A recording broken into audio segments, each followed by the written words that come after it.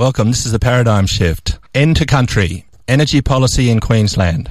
We live more comfortably than any previous generation, basically because we have access to huge amounts of energy. This enables us to accomplish with ease tasks that once required physical labour, like washing clothes, building roads, or kneading dough to make bread. It also enables us to do things that were previously impossible: control temperature and humidity inside our buildings, process vast amounts of data, transfer information around the world at the press of a key, travel long distances and import bulk quantities of food. We now face two fundamental challenges to our lifestyle: peak oil and climate change. The good news is that renewable energy resources are enormous, far greater than any conceivable future level of human need. The amount of solar energy hitting Australia alone in one summer day is about half the global total annual energy use for all purposes. More and more people appreciate the obvious truth. For our civilization to have a secure future, we must manage the greatest energy transition since the Industrial Revolution saw coal replacing wood. We have to move away from fossil fuels and power our society from renewables. Thus spoke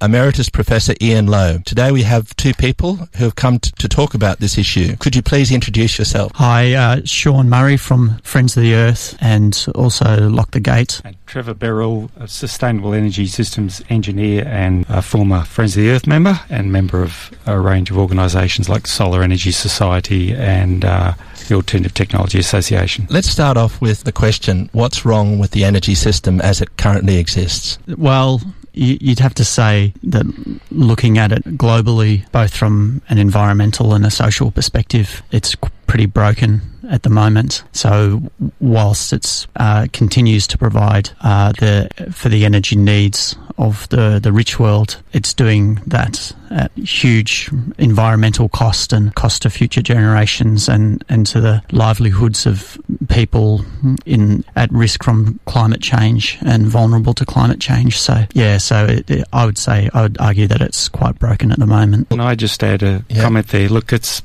much bigger problem than just climate change. The fossil fuels that we're currently heavily dependent on globally still are polluting the planet and affecting many, many systems, planetary-based systems. One of them, for example, is the nitrogen system, where we produce nitrogen fertilisers from gas, and that nitrogen use now is heavily polluting rivers, streams, even oceans, if you look at places like the Gulf of Mexico, for example. So the effects of fossil fuels are far greater than just the issue of climate change. While that is a massive problem in itself and threatens humanity, it's a combination of a range of impacts from fossil fuels. They're simply polluting fuels from the very start of using them to the very finish, and that's the disposal of them. At the end of the day, all fossil fuels end up as waste heat in the atmosphere, and even that waste heat burden, this is outside of the effects of greenhouse gas emissions, just simply that waste heat is now becoming a burden on the total planetary system. If that's the case, why do we still have fossil fuels as our major energy source? Well, the reasons are that it's a very convenient fuel to use, and we've built up a whole structure around it.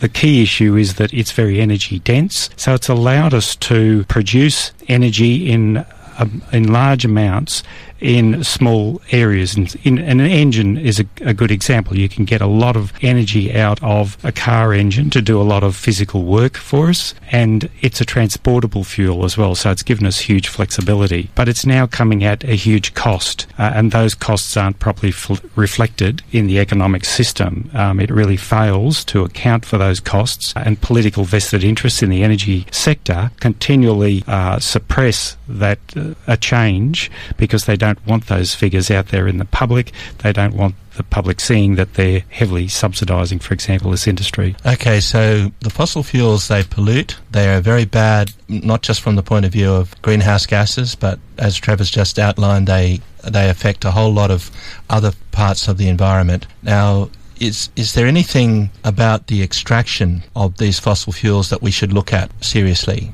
Like, there seems to be now a debate going on between farmers on one hand and miners on the others, and the debate is about land rights, essentially. In that debate must reside part of the reason why we have vested interest groups being able to make large profits and to actually extract these fossil fuels. Yeah, that's right. I mean, I guess what we're seeing is the huge political muscle of the fossil fuel industry being very effectively wielded to control and dictate government policy at the expense of the entire community and as well specific sectors of our society like the agricultural sector, but also other export industries, and then down to a local level.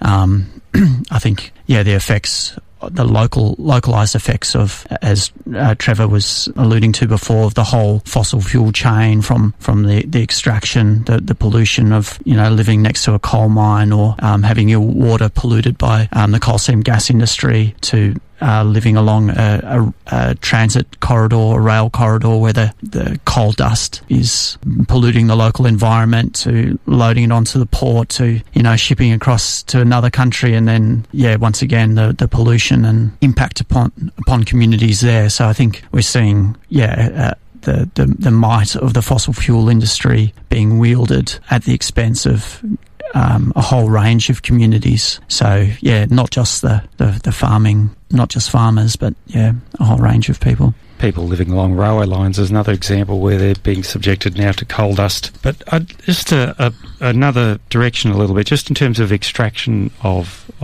fossil fuels. We're now shifting into more and more difficult places to extract fossil fuels. In the 1950s and the 1930s, the oil in particular, just bubbled out of the ground. We didn't have to do much to get it out. We're now having to expend more and more and more energy in order to not just get the stuff out of the ground and turn it into a useful fuel, but then protect ourselves all the way down the line after that. So on the cars now, we have catalytic inverters. We put a lot of effort into improving the burning of the fuel. So that's all comes at cost, technology and energy inputs. If we go through to the final now, looking at how we dispose of the waste products, with carbon capture and storage, which is really just a pipe dream, that's going to come at an enormous energy cost itself. If you have to capture the carbon dioxide out of the fossil fuel power stations, it cuts their energy production output by about a quarter to a third. So suddenly you're getting less energy, useful energy out of the plant. So that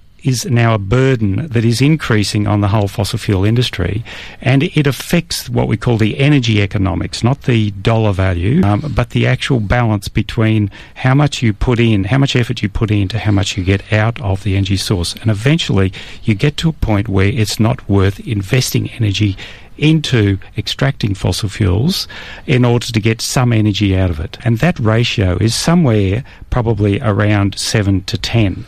So we need to be looking at technologies that give us 10 times more energy out of them, or value greater than that, than the energy that we put into them in order to utilise them. And fossil fuels are starting to drop below that value of 10 globally. Historically, they've been falling all the time. We have an economic system that enables those fossil fuels, particularly in Queensland, to be extracted and taken to the seaboard and shipped overseas. And backing that up as a political system, which is so entrenched with the economic order that they would do the unthinkable in terms of the last 150 years, where they managed to privatise the publicly owned rail system, which was earning a lot of money from taking essentially dirt from the west to the seaboard, earning a lot of money from that, and they were subsidising the suburban rail system. They were subsidising rail generally for cartage of wheat, sorghum, other farm products. That system that is geared up to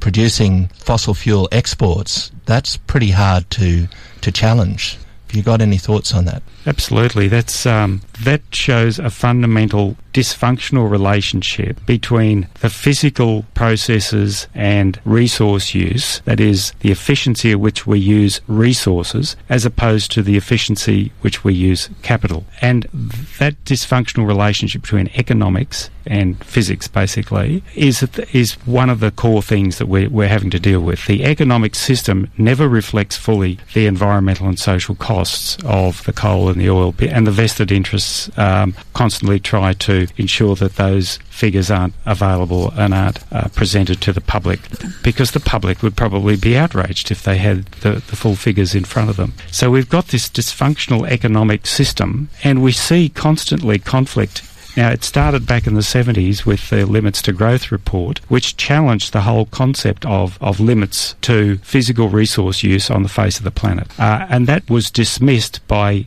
economists, not by physical scientists. We had a big study in Australia a few years back, about 2000, by CSIRO, raising the same sort of issues that the Limits to Growth report in the 70s did, because the CSIRO people looked at the physical flows of energy and resources through the Australian economy and looked at what were the limitations to that. And some of them are technological, some of them are environmental, some of them are social. But they were, again, heavily criticised by economists. So there's this dysfunctional relationship which we have to address. Have you got something to say about that, Shaun? Yeah, economists are a funny breed, especially the neoconservative or... I guess the mainstream economics that adheres to some fundamental belief that we can continue to grow limitlessly is an interesting notion to examine and to challenge, and by and large it's in mainstream discourse that it goes unchallenged, and we set our political aspirations and measure our political success of parties by their ability to continue to grow the economy without stopping to examine at what expense that's coming and what happens when that system breaks. To underline that point that you're making now, last year Trevor and I attended the Australian Institute. They hosted a forum in Brisbane. You might have been there too, Shaun, and it was talking about mining and the two-speed economy. It was well attended. The panel comprised of representatives from manufacturing, tourism, farming industries. One of the farmers from Felton was there that Trevor's had dealings with, and he pointed out that the prices of his crops, that's sorghum mainly, was set in Chicago, of all places. But because of the foreign exchange rate of the Australian dollar, the prices at the farm gate were halved. Overnight, his enterprise of farming sorghum really unviable. Now, the economist present, he was very critical of mining, and he was critical of the effects on the economy. However, he kept saying that he had no problem with capitalism or the ownership of Australia's natural resources by big companies like Rio Tinto and BHP. So, on the one hand, we had a forum where there was a criticism, but then the criticism, when it came down to it, was only at the surface. It didn't look to, what was producing, first of all, this farmer's livelihood just falls over because of the Australian dollar. And then why is it that big companies like Rio Tinto and BHP have such a big control over the use of the land? And never once was it even mentioned that the land is actually owned by First Nations people, so that wasn't even a consideration. So they didn't get into any of those more fundamental questions. Now, you've been involved in Lock the Gate. Could you sort of walk us through some of the things that Lock the Gate has been trying to do to stop this juggernaut? Yeah, sure. So Lock the Gate has been, I would say, very successful at stopping the progress, if you can call it that, of the coal seam gas industry and coal mining to an extent as well, particularly in New South Wales, and now we're setting our sights again on Queensland. But basically, Lock the Gate, which started in Queensland in Tara as a response to the coal seam gas industry, started as just a tactic to lock the gate and not let mining companies onto people's land, even to attempt to negotiate access agreements and all that sort of stuff. So they simply said, no, we're not going to negotiate. We don't want your industry here. You're not welcome. Go away. And when it came to push came to shove, were prepared to blockade and stop and slow down the progress of the CSG, of the coal seam gas companies bringing drill rigs onto people's properties, and so holding up the whole process all the way. And that's had there's been basically pockets of resistance in Queensland amongst a backdrop of a massive push by this industry, and basically Lock the Gate was a little bit slow in getting started. If we'd been earlier at it, we could have locked up a lot more land. But in New South Wales, it's been a different story, where there's been much larger areas, like in the Northern Rivers. We've seen massive community mobilisation and basically a strategy of communities going door to door to build up consensus in whole communities and whole regions, that where it's like 90+%, in some cases 97, 98% of people in those regions don't want the coal seam gas or coal industries in their regions. So it becomes not just about individual property rights, but about the rights of communities to have self-determination and to say no to an invasive extractive industry coming into their communities and destroying the natural environment for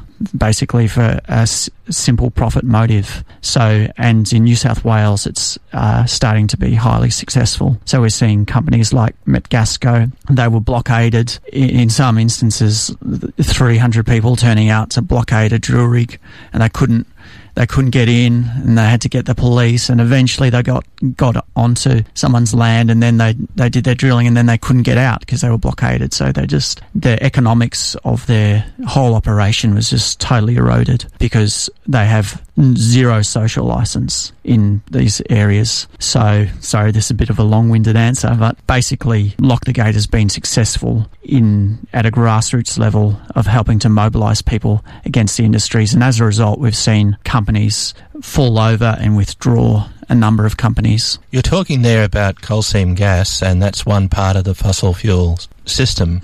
Now, a week ago I drove through Singleton, Maitland, up through the Hunter Valley, and at least on a superficial level, what I saw was, of course, huge coal mining operations, huge stacks spewing gases into the air, incredibly large trains. Like I counted, there was one train that had 4 diesel engines and was carting 119 containers of coal loaded to the brim. And now, on that score, isn't the battle lost? Yeah, that's right. Well, and that's a battle that we're fighting now. But unfortunately, the movement against the coal industry, our key objective at the moment, if you like, is to halt the expansion of the industry. We're not at the point where we're beating them back. We're just trying to contain them and contain the damage that they're doing. So, we in a sense we have lost, and it's an issue for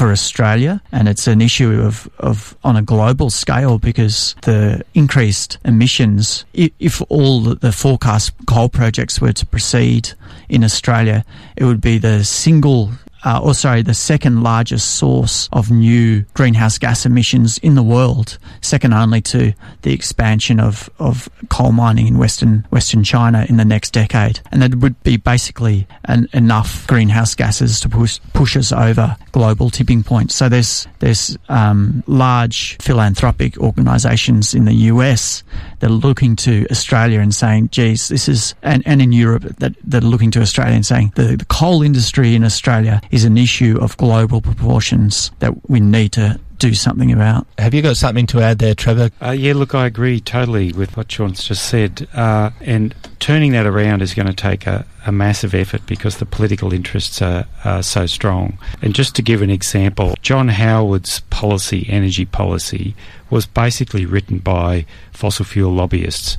And that was because a lot of people from within government were enticed out of high policy positions within government across to the big polluting sectors of coal and cement and so on. And they then would become lobbyists back to the government, and they would be lobbying people who were their former junior staff members, and they would basically be telling them what to write as the energy policy. Now, we probably haven't seen that as great an extent under Labor, but certainly it's been happening still, and that's reflected in the very weak position that Labor has taken on the issue of climate change. Okay, we're back. This is the Paradigm Shift. We're talking about energy. Now, Trevor has told us that he wants to have a talk about some of the subsidies given to the fossil fuel lobby. Okay, I'll just start off by explaining what I mean by subsidies. I did some work for the Felton people last year to review energy policy in Queensland, and reviewed all of the state government's budget papers for 5 years, and identified the expenditure from government that goes to the fossil fuel industry to support the development of it. So that's what I'm classifying as subsidies. I want listeners just to note that paper is available on the Workers' Bush Telegraph. That's workersbushtelegraph.com.au, and it's called Clean Energy Pathways, a review of energy policy in Queensland with a regional case study of the impacts on the Felton Valley. So when you look at the numbers from the state government, they were basically providing about $1.4 billion per year under Labor over 5 years. And it looks as though the current LNP government has just spent about $0.9 billion. So they've cut it back a bit because they've realised there's a bit of over-expenditure on some of the port development in northern Queensland as coal demand has reduced. So they've cut that back a little bit. On top of that, $1.4 billion per year that taxpayers fund. There's federal government subsidies to the fossil fuel industry of $10 billion per year. That's a minimum estimate, not a maximum estimate. And on top of that, in Queensland, if you add what we call the external costs, the pollution and social costs of coal-fired electricity, my estimates are, based on United States research, is that it would equate to about $6 billion per year. So when you add all those numbers up, you get about $7.4 billion of costs from the fossil fuel industry to the taxpayer in Australia, in Queensland. And if you divide that by the number of homes in Queensland, it comes out at about $5,000 per home per year. So if you think about that amount of money and what every home could do if they had the choice of spending that on clean energy options, we would transform the energy system very rapidly, because we'd be spending, instead of $5,000 per home per year on polluting industries, we would redirect it towards clean energy industries. And that's a massive turnaround. That would cause a massive turnaround very rapidly. Can you explain where is that money that is being spent to subsidise the use of coal-fired electricity in a home? Where is that going? I'll give you an example. This is straight out of Queensland budget figures. Port, road and rail infrastructure. In some years there was $800 million alone spent on port development. Exploration, development and data acquisition. Mining inspectorate, mine rehabilitation, carbon capture and sequestration, research and development, fuel subsidies, fuel subsidy inquiry, subsidies to gas hot water systems, for example, electric power system upgrades in order to support the development of coal mines, sustainable resource communities funding initiatives. So this is money going back from coal royalties to local communities to try to support their development in certain coal mining areas. AgForce landholder support for coal seam gas contracts. So this was the government giving landowners some money in order to address the complex issues they were facing legally with the coal seam gas people, help them get good contracts in place. Collingwood Park mines subsidence. So old mines around Ipswich, for example, subsiding, causing problems. The list goes on and on. And that's why you can find these numbers very clearly in state government figures. So essentially what happened was that public monies were spent on road, rail and ports to support this fossil fuel industry. Then, having poured all that money into the infrastructure, they then sold it to the very companies that were getting the profit from the fossil fuel. So they privatised the ports, they privatised the rail, so they handed it all over to them. So where does that leave us now? Well, it leaves us with the belief that fundamental economic belief that a competing system will somehow reduce costs, but ports are actually natural monopolies. So how do you then control what price the port owner decides to charge for shipping out the coal? So you've got all of these conflicting objectives of the economic system. One is to produce supposed competition in order to bring prices down, but then you've got all these aspects which are natural monopolies. So it's a real mishmash of policy development which is not producing good outcomes for Australia or globally. The National Party in Queensland used to support farmers, but with the onset of the Bjelke-Petersen regime, they made Queensland into a quarry, and essentially the economy moved from that of being an agricultural economy when I was a boy to being a mining economy. And they built infrastructure to take dirt from the west to the seashore, and big mining companies made a heap of money out of that. Public monies were spent to actually assist them in that. What can be done when you have a farmer converts Queensland into a quarry in order that Queensland would join this big multinational club. What can you do when you're forming alliances with farmers who are entrenched politically with the National Party? So Shaun, you're from Friends of the Earth, people that Joe Bjelke-Petersen used to call Friends of the Dirt. You're out there trying to form alliances with farmers. How do you go about doing that when the political operation behind them has always been that of supporting big business? It's an interesting challenge, and it's something that is relatively new for me, but speaking about Lock the Gate as an organisation, I'd say that farmers are by and large pretty pragmatic types. So when they see that the reality is that their historical political allies in the National Party, in some cases are just deserting them, or, it's falling on deaf ears, or they just serve up platitudes about agriculture and mining being able to coexist. And then they see that their only real support is coming from groups like Lock the Gate, urban greenies like myself. I don't think that's a problem for them, and that's been the strength and the dynamic power of our campaign and of our movement, is that we have united people from across the political spectrum that just have a common interest in protecting the country and protecting agricultural land from these invasive industries. So I've oversimplified the political landscape. It means that the National Party, or that section of it that's part of the LNP government, they are playing a two-card trick here. They're trying not to antagonise the farmers too much. They're playing along with the mining companies to some extent, but they don't want to alienate their base, so they're pretending to be in there, trying to look after farming land and traditional agricultural economy. Yeah, one of the strategies they've got, Ian, is to take the money that is partly royalty money from the coal mining and send it back to the regions, so royalties to regions. And there's about, I think off the top of my head, it was 500 million allocated in the last budget that the LNP just put out. So it's a big chunk. It's effectively a subsidy back to those regions to help them develop, but it's also to keep them quiet and make them happy. So it's a buyout mechanism. Even with the coal seam gas industry, we've seen the price that they're prepared to pay the farmers for the bores, the gas holes, gone up substantially from very low values.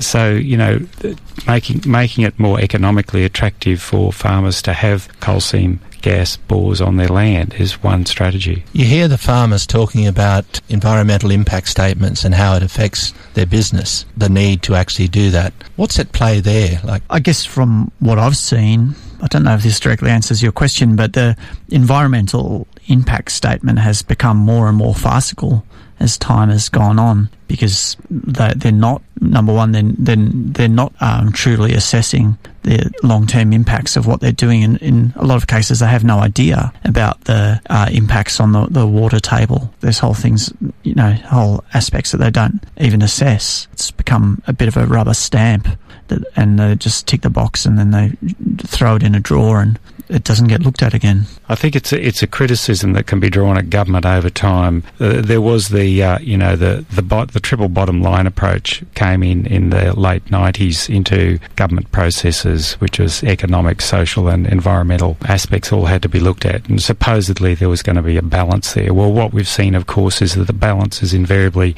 towards the economic outcomes and far less concern about the environmental outcomes. And that's often because environmental outcomes are very hard to quantify over time, because environmental problems sneak up on you. They just don't hit you with a sledgehammer. Ecosystems very slowly degrade and reach tripping points where they then collapse. But that slow process of degradation is where it's very difficult to cost, for example, into the economic equation. The other issue, though, is that the people that work as environmental consultants will openly tell you that the environmental impact assessment process is fundamentally flawed, because they're not acting as they're not acting as independent assessors, they're basically being told by the company to do an environmental impact.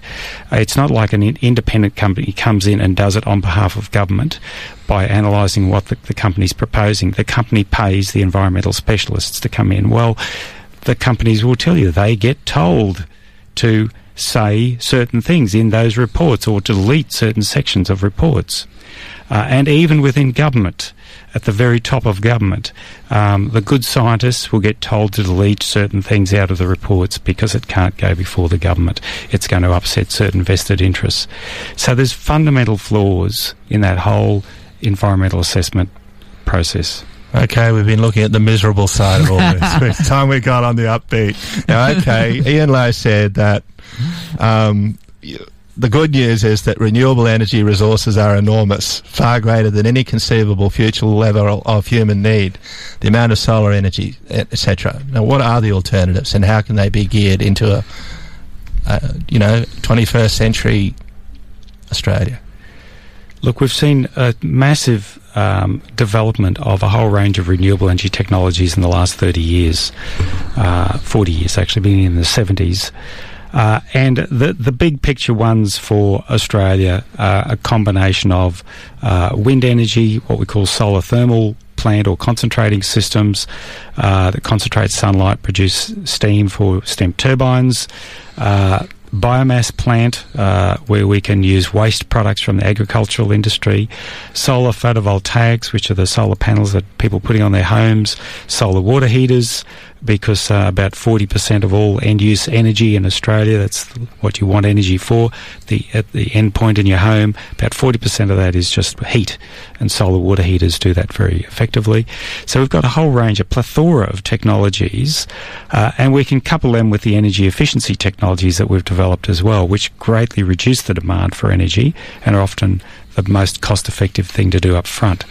So there's no shortage of technologies. The issue revolves around getting policies in place that support the development of these technologies in a very strategic way. And if you look at countries like Germany, Portugal, a whole range of European countries, they have these plans in place, although they're currently being dramatically impacted on by their turmoil, economic turmoil, but certainly those plans are in place to shift their economies away from fossil fuels and nuclear to renewables. The modelling of complex energy systems like the electricity system in Australia, in the United States, throughout Europe, has been done. It shows that you can couple diverse forms of renewable energy into an electrical system, even with the degree of variability of wind and solar systems that occurs through natural variations, and you can produce a reliable energy system, one which operates within the reliability criteria that are currently used by government to frame the operation of our electricity system, for example. So that work's been done in Australia now, and the economics of it have been done as well. And it shows that it's not going to cost us the earth.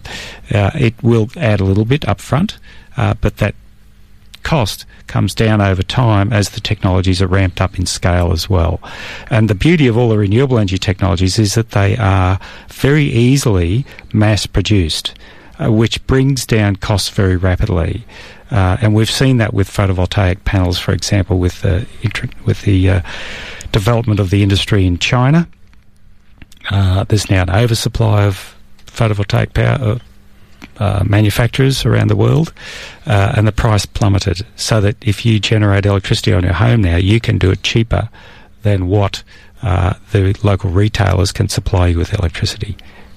A couple of years ago, the Trades and Labour Council hosted a forum, and they invited Ian Lowe, Jack Mundy, who was the originator of the green bans in New South Wales, and another person, I've forgotten his name, to talk about what sort of brave new world can be had, an alternative to fossil fuels. And someone in the audience stood up and asked the panel a simple question: can this brave new world be introduced under capitalism? What do you reckon? Well, I think it's going to be difficult, because the capitalist model is based on competition, bringing prices down. And what we are facing globally in terms of in big picture environmental pressures, which translate also into social and political pressures, require a massive cooperation at an international level that we've never seen before, and that goes right down to a regional level. At a regional level, and let's go back to the local communities on the Darling Downs, I mean, they're now starting to investigate community-owned renewable energy systems that are located on the poorer quality soils on the farms where they would currently graze or do nothing much, or grazing may still be compatible with the renewable energy system. So you get both food production, which is energy for people, as well as electrical energy, heat energy, the other forms of energy that we need. So that's a model that's now starting to evolve. We've now got a couple of community-owned wind farms in Australia, for example. If you go to Denmark, about 70% of wind farms in Denmark are community-owned because they had a historical tradition of that. We had a historical tradition of community-owned cooperatives in the farming industry here, and we got rid of it all. And the farmers are probably lamenting that now, but that sort of model is viable, and it's very successful when it's done well.